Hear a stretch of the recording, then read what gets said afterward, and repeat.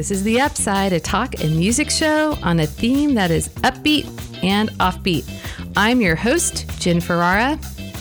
Today is a rainy and cold day, a typical early summer morning in Vermont. And frankly, I'd be happy to be home with a warm cup of coffee knitting. But instead, I'm bringing the knitting to you. Today, I'm speaking with Jen Arbuckle, Kelly Otty, and Angela Zaikowski, the co-owners of Must Love Yarn, a fiber arts store in Shelburne, Vermont. We're going to be talking about fiber arts, community, and how it all knits together. Get it? Knits together. Plus, we're going to chat about Worldwide Knit in Public Day, which is coming up this Saturday, June 8th. And so here's a little bit about my guests. An almost lifelong Vermonter, a practicing healthcare architect for more than 25 years, and a voracious knitter, Jen Arbuckle loves that being one of the co-owners at Must Love Yarn gives her the opportunity to build a knitting community that includes other knitters and farmers and fiber lovers of all kinds. Co-owner and Must Love Yarn manager Kelly Otty enjoys teaching, knitting, and crochet, especially to people who are new to these fiber arts. As a graduate of UVM's College of Agriculture, Kelly appreciates working with the local shepherds who provide Must Love Yarn with gorgeous, locally produced wool yarns. And although she has a more behind-the-scenes role in running the business, you can find practicing attorney and co-owner Angela Zaikowski on the weekly Must Love Yarn podcast, where her knitting and yarn shenanigans are shared with the community. Side note, I love the word shenanigans. All right, so hello, Jen, Angela, and Kelly. Hello. I think this is the most people we've had on a single mic ever, which is really exciting. So I'm fascinated by the fact that you chose to do something extraordinarily brave, I feel like, in this past 20 years of starting a brick and mortar yarn store at a time where lots of people are not doing that. And you did it together. And I'd just love to hear how that happened, how this got started. So we were actually part of a knitting group in Charlotte, which we all sort of started together with a lot of other people. And one by one, the yarn stores that served this area, not all of them, but some of them started to close. And so we got a little bit anxious, and we were talking about it and kind of joking about it. And like all good jokes, sometimes it comes true. And so we started to talk about opening our own store, and we went back and forth for a year or two, and then we sort of made the decision, and 6 months later, there we were. Oh my goodness. Was this something you had ever thought of prior to this time, like having a store?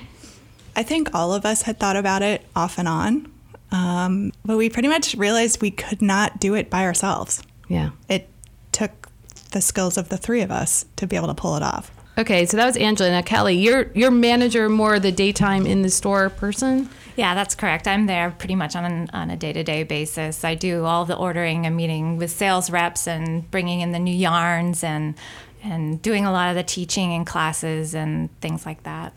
Wow. And so between the three of you, you make it work. We do. That's correct. That's awesome. So did you have particular goals when you started the shop beyond the fact that there was a need, that you had like your vision for what's Must Love Yarn going to be about? Yeah, we did. Community was really important to us, so that was something that we wanted to always incorporate, have a knitting group and have a really active knitting community. And we have a really large classroom gathering space, and that was important to us. That's why we dedicated so much of our store to that particular space. And also just supporting our local farmers was really important to us as well. Yeah, I was really interested. I didn't even think about that, partially because I live in the suburbs and I don't see a lot of sheep and wool manufacturing happening. But so there's a healthy yarn making community here? There really is. We support over, I think, something between 25 and 30 local vendors. Most of those are yarn producers and small sheep farmers. So we support a lot of those, all over the state of Vermont, and some regionally as well, and dyers as well too. Right, and I definitely see some of the local dyeing, and that seems like maybe an easier way into producing yarn. But having a farm, there's farmers with sheep and making yarn here. But I guess that makes sense. It's Vermont. I think I'm kind of curious about what your feelings are. Like, what year did you start, and how have things changed from your initial thoughts about the store? Like, now that you're here, looking back on where you were when you first got going, and I don't remember exactly how many years it's been. So we started the store in 2015. I only remember because that's part of one of our passwords. Otherwise, the last 3.5 years have been a bit of a blur. We won't share that. Yeah, no. It's only part of the password. We'll go change it now. Yeah. And so I think 3.5 years in, at the beginning, I think we were like, well, let's see what's going to happen. Maybe this will work and maybe it won't.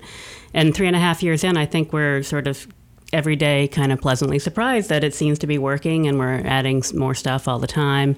We moved the store after the first 1.5 years maybe, because a better location really for us came up. And so that was kind of a leap of faith as well, because it was a much bigger space. As you know, we have managed to fill it right up with all kinds of amazing yarns and fibers.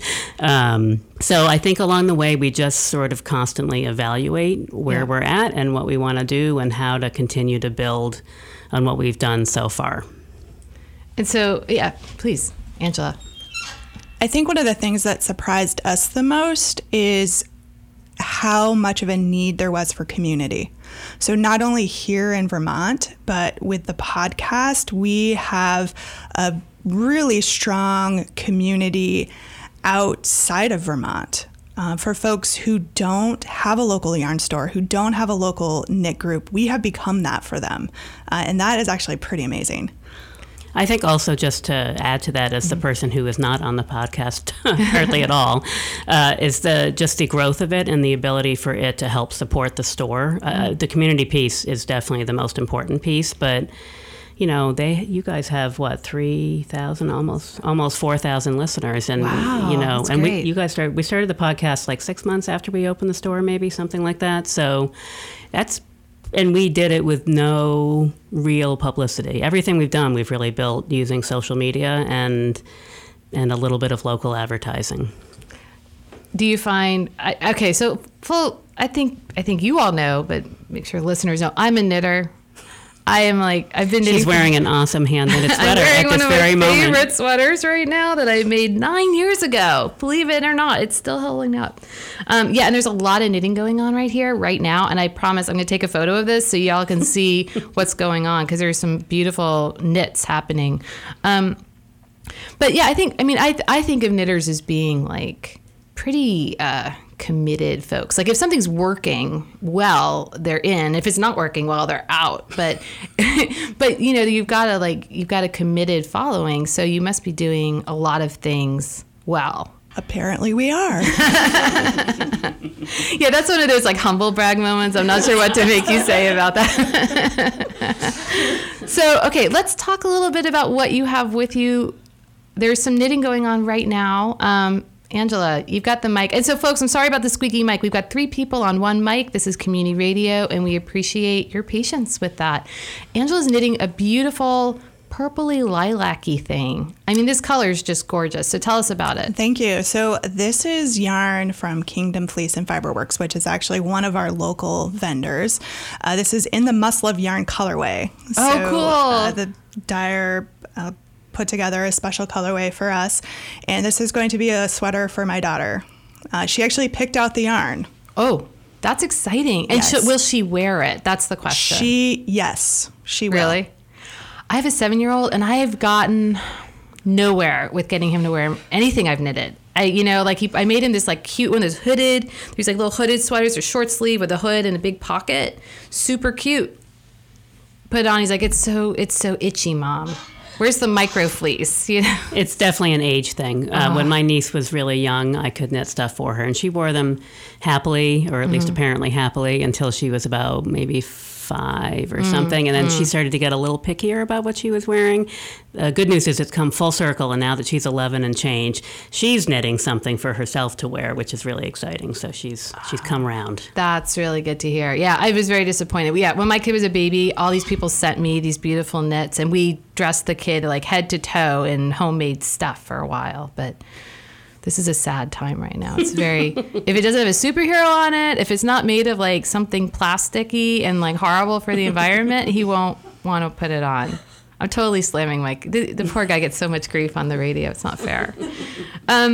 So let's take a quick song break because I want to talk more about community and about stuff that's going on, and take a picture of the knitting, and we'll come back right after this. So, folks, you are listening to The Upside. This is the Knit Together show. This is Jen Farrar, and I'm here with the owners of Must Love Yarn, Jen, Angela, and Kelly, and we will be right back.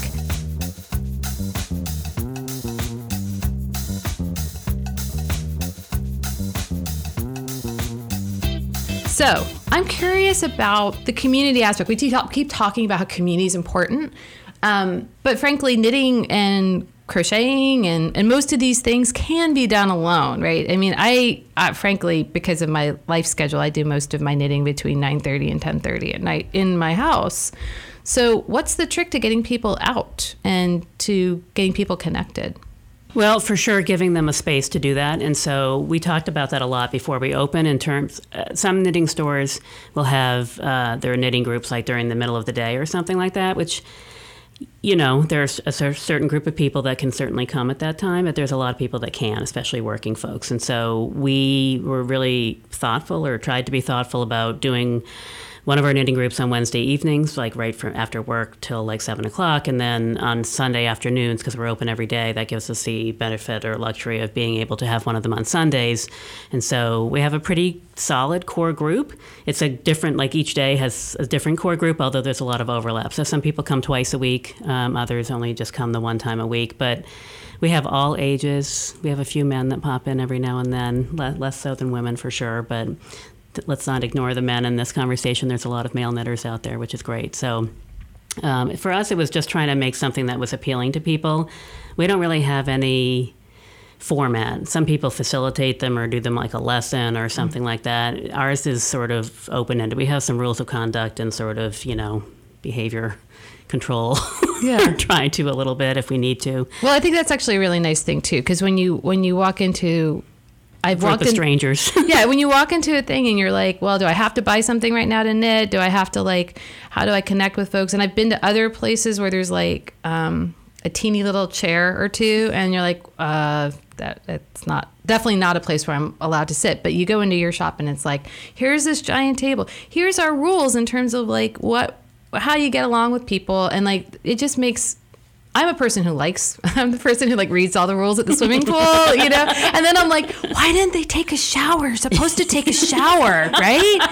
So like, I really admire and respect that, because you do have a lovely list of rules. It's really like, don't talk about these other things, be respectful of everybody, you know, this is a public group. There's other people shopping, just, you know, trying to be like be thoughtful and mindful of how you interact. And that's a value added, I think, from a lot of groups where, you know, think about online groups and stuff. There's a lot of places where people just kind of like dump, and you're holding a like higher standard by having a thing there, like having a little expectation. I think, yeah, I mean, for us, the difficulty always is just that we have such a diverse group of people, and they're all ages. And so in the conversation, you know, they're human beings. So the conversation veers all over the place. And so it starts out with knitting, and then there's all kinds of directions it can go in. And so we had to, at some point, set a few little boundaries just so that people were respectful of other people's, you know, opinions and political leanings and thoughts. And, you know, everybody has different belief systems. And so we just, you know, you have to have a place where there's some common ground that makes people sort of get along. Yeah. Any other thoughts to add about community? Well, I think it helps that all of the folks coming together have knitting in common. I don't know if you've tried to talk about knitting to people who are not knitters. You get sort of that blank stare and look about, is she going to stop talking soon?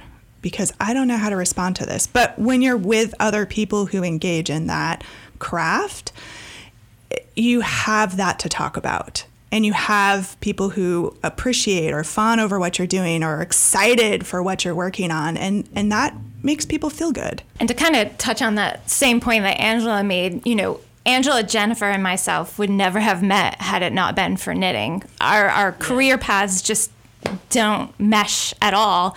And, you know, and it turns out we're some of the best friends, you know, because of that.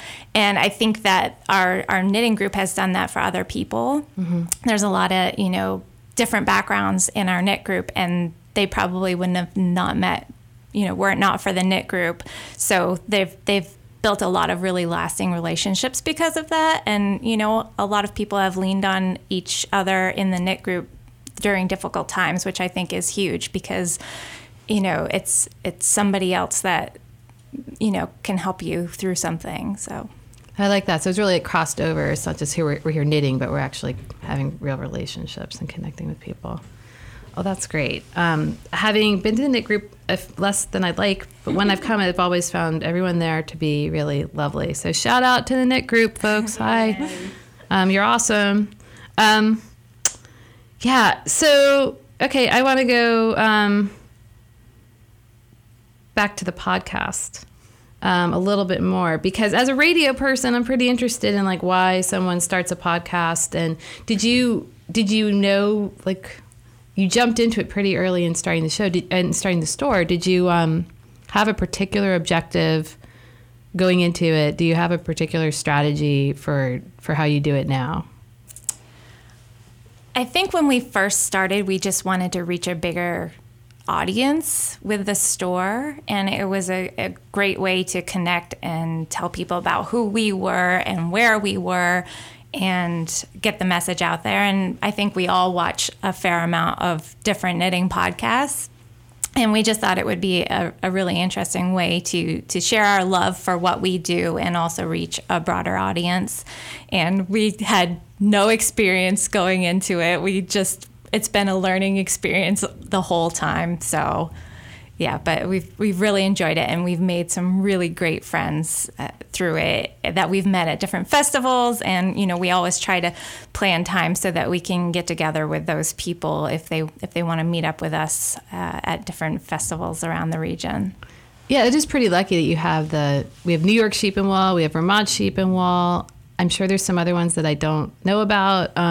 But like places where you can then connect with the people that have been watching you and listening to you online. So if you go back and watch our early episodes, it's very clear we have no idea what we're doing. Hopefully over the 3 years we've been doing it, we've gotten a little more polished and sort of have our routine down. But I think it became very clear that we were, again, providing that community to a group of people who don't have a local yarn store to go to, who don't have a local knit group. And we've become that circle for them. It was incredibly apparent when we hosted a retreat in March, and we had people coming from all over the country. Wow. And those were folks who were coming because they watched the podcast, and they left with, I think, lifelong in-person friends as they were able to connect with each other over the weekend. So that has been, I think, the biggest surprise for me, and probably one of the most rewarding aspects of the podcast. I think maybe just the last thing I would say, and I don't want to dwell on this necessarily, but it is realistically part of the reason we do it. It is a business decision as well, because in this environment that we all live in, everybody's connected through, Facebook or Instagram or a million different whatever types of things that bind people together. And so our store has an online presence as well as a bricks and mortar presence, and so that helps keep us in business to some degree because it boosts our sales a little bit. And the bigger the community, at the end of the day, really, it is about the community. But the bigger the community, the more likely we get to stay here. Right. You doing what we do, Right. To have the space, you have to pay the rent. That totally makes sense. And also there's the whole Ravelry community that you have a presence on as well, right? There's like a Must Love Yarn group. And for folks who are not aware, Ravelry is this kind of thing that was like bigger than Facebook. Honestly, when Facebook was little and only for college students, it was already off the ground for knitters. I think that's just an interesting thing to like acknowledge, is like how you're a perfect example of folks who are doing something that's incredibly low tech, but really integrating with current technology and social media and all these ways that to reach people and embracing that, which is really cool. If you want to say anything about that, just sort of pondering. No, I think that's great. I was just going to add on to that, and I think Angela alluded to it earlier. for all the knitters out there, they already know this, but there is a sort of alternate universe for knitters. It's like anyone who does a craft. So if you're a woodworker, there's a whole bunch of stuff related to woodworking that I know a little bit about, but not a lot. But like with any artisan or maker type of thing, there's a lot of information available out there. And Ravelry is really great, and they are not only a great resource for knitters, but they're a huge supporter of local yarn stores and the way that they do their business and the way they give us access to certain things that we can then pass on to our customers. So it's a truly wonderful thing. And we use it for all kinds of things, not just to sell patterns and all the other stuff that goes along with that, but to publicize our events and all the other activities and fun stuff that we do at the store. All of our various knit-alongs and crochet-alongs. So what is a knit-along? So a knit-along is where you, as a group, work on either a specific pattern or type of pattern. So sometimes it could be something like, we're all going to knit socks, or we're all going to knit a hat with this sort of feature, a cable, or mohair. Mohair is very big right now, so lots of things happening with mohair. Currently, we are doing a knit-along for a specific shawl. It's called the Blackberry shawl. It's a fantastic fingering weight, so sock yarn weight and mohair shawl. So we're doing that. And we're also doing a crochet along, which, like many things, started on the podcast as kind of a joke. So I have a question about the crochet along. Maybe, Kelly, do you want to tell us a little bit about this? Sure. So Angela and I joke a lot with each other on the podcast, and I think that's why a lot of people can relate to us and our shenanigans. But Angela has had some difficulties with crochet over the years, and I think she's finally maybe getting there with it though. And we had a joke, and I said we'll just have a crochet along that's going to be an Angela can't participate crochet along. So it just kind of started as a joke, and then we decided to run with it. So we are doing it, and I am allowing Angela to participate, of course. So what's it called? It's called Angela's. It's called the Angela's Not Allowed. Angela's Not Allowed crochet along. Yeah. That explains it. I saw it and I was like, is that a pattern? Like, we're not allowed to do Angela, but anything else you can do? No, that's great. That's right. Yeah. So we have a lot of people who are crocheting, and we've had a lot of people who have been appreciative that we have included people who do crochet, because there's a lot of communities that are strictly knitting, and we open up even our knit, we call it a knit group, but it's really a fiber arts group. We have people that come and spin and crochet and weave and do a little bit of everything. We've had some people who come in with their sewing and hand stitch during the group. So that's great. Yeah, so it's really open to anyone and everyone that wants to come and hang out and meet people. Yeah, that's a good thing to mention, because I think it's really easy to just say knitting all the time, but there's a ton of things you can do with a string and yarn and fiber, and it's all really interesting and valuable, and it all connects, right? Speaking of interesting string, Jen, we haven't heard about what you're knitting. You're working on something fluffy and very cloud-like and... Yeah, so I am working with mohair yarn, and I have, I guess, a dinner or an event to go to in a couple of weeks, so I have to keep going pretty quick here, that I wanted like a little shoulder warmer to wear over my dress for this event. And so I looked at a bunch of patterns, and I was trying to decide what to do, and then I just sort of decided to create my own pattern. So I'm knitting and creating the pattern as I go. I figured it out mostly, but I'm figuring it out as I go along as well. So hopefully that pattern will actually become a real pattern once I'm done with this. And, oh, cool. So we'll see. But right now it's, it's a little fluffy shoulder cozy type thing. That's beautiful. And so do you design a lot of patterns? No, I've done a couple. I don't have as much time as I would like to do that. I have a million things in my head. I just don't have as much time as I would like to do it. So that's a great question. Actually, this is often a thing people talk about is like, well, if I do what I love for my job, I don't get to actually love it as much, or I don't get to do the thing. If you really like blank, in this case knitting, and you open up a knitting store, do you still feel like the as a personal passion and thing you do, has it changed for you? For me, not so much. I have another full-time job, more than full-time job, and so that's really the time constraint. So if I didn't have that job, I would have all kinds of time to do everything I wanted to do. But my excitement and ideas about knitting haven't decreased at all. I just feel like every year that goes by, there's more stuff to learn.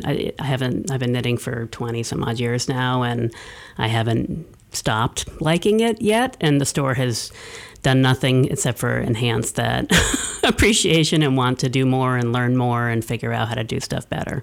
That's great. I think for me, I also have another full-time or more than full-time job, professional job. So I am grateful for the time that I do get to sit and knit, which is usually also in the evenings or during the podcast.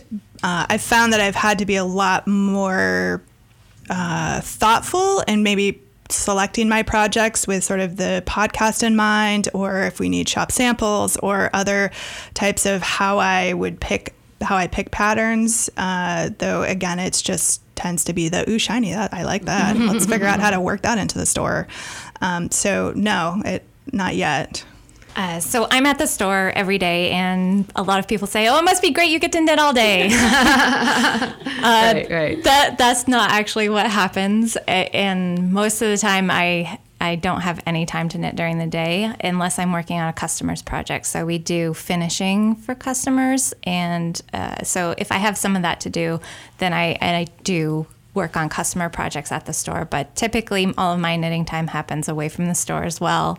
And I think in a lot of ways I've grown a lot as a knitter just from having the store. I mean, I'm pretty much self-taught. I was taught at a very young age the basics, but then I really learned a lot just by when I started, there weren't YouTube videos. So, it was books and just seeking out this information.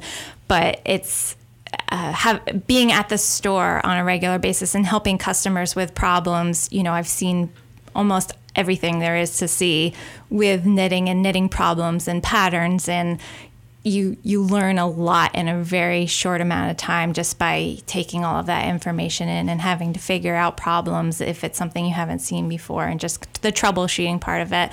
So, that's really helped me grow as a knitter a lot, and it's been really rewarding, and just working with the customers and helping them through problems, and so it'd be nice to be able to knit more, but there's a lot of rewarding things that come with owning the yarn store too.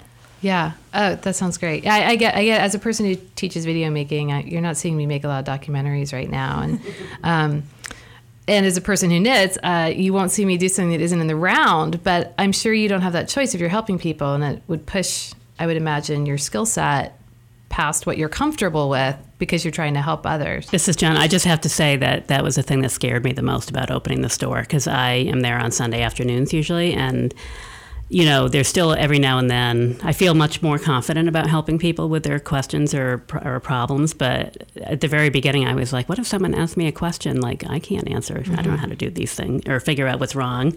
Can barely solve my own problems in my knitting. But a lot of times it's easier to look at someone else's work sometimes and figure out what's going on. And there are certainly things that I still probably can't figure out for them. But I have to say, it hasn't been as scary as I thought it was going to be. Thank goodness. So.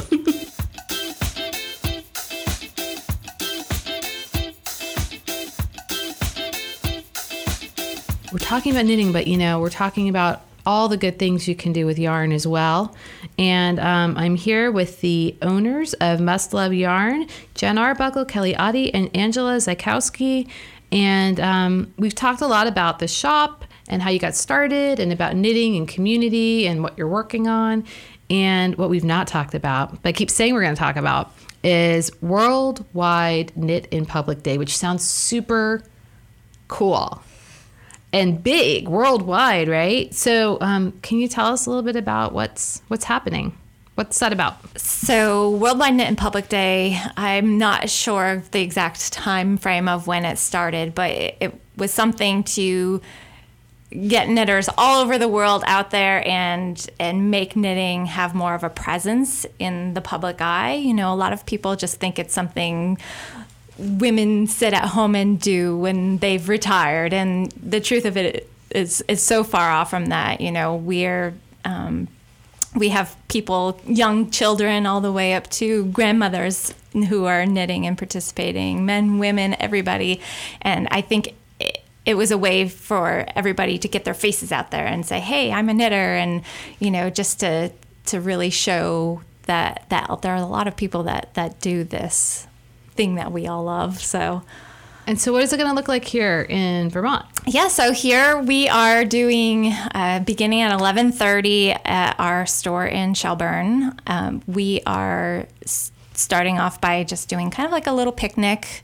We're asking everybody who comes to bring a dish to share, and it's a free event. Just to come and hang out, bring a chair. We're going to be outside. It's going to be a beautiful day. Oh, yes. I know. Fingers crossed. And this year we're doing something a little new. In years past, we've pretty much just kept it kind of like a knitting group, but outside. You know, we're right on Route 7, so we kind of wave to cars as they go by and scare them a little with our knitting. But this year we're actually hosting the first ever Must Love Yarniad Games. So we're going to be doing some sporting events. We're going to have knitting needle javelin throws. We are. Whoa. Yep. There's going to be some rhythmic gymnastics. Whoa. There's going to be speed knitting, speed crochet competitions. We are going to be handing out medals, of course. This would not be a proper games without medals and prizes.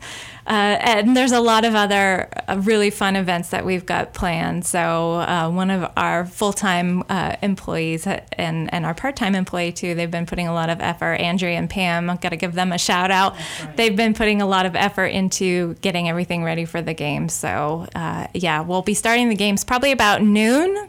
Okay. So if you want to participate in the games, be sure to be there right around noon.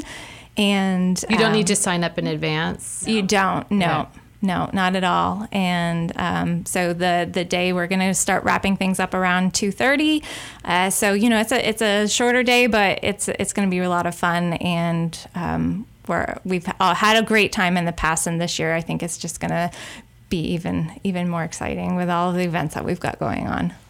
All right, so I'm a big fan of, I used to live in Maryland, so I got to go to the Maryland Sheep and Wool every year. It was like right down the street, kind of. And I was always I got really excited about the sheep to shawl competition thing. I mean, that was just that's like a marathon, really. It's like so many levels of things.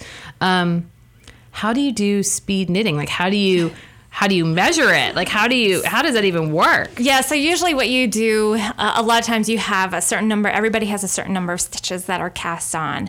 And once you say go, they have a certain amount of time. Everybody has times, and you knit as fast as you can within that time. And then what you do is you take the knitting and measure it to see how many rows everybody.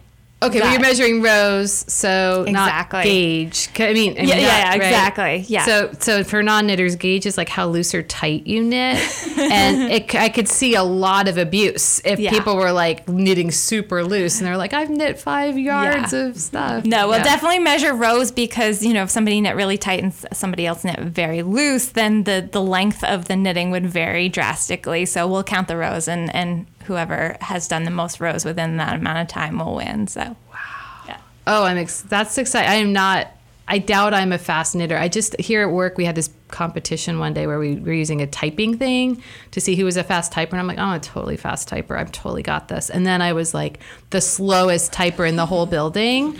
I had no idea. And so I kind of want to know if I'm a fast knitter, and I kind of don't want to know. So I'm thinking about this now. Maybe I want to know if I'm the slowest knitter in the room. It's okay. All for fun, but there are medals at stake. Right. See, the medals.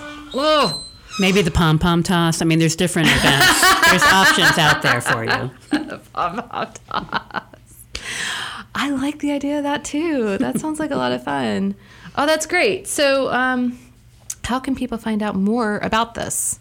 Is there a way that people can check out Yeah, so everything we do links back to our website. So obviously muscleofyarn.com is sort of the hub of everything, including our store and all the products that we sell. But we're also on Instagram and Facebook. We're pretty much everywhere as Muscle Of Yarn. Nice. It's not hard to find us. Yeah.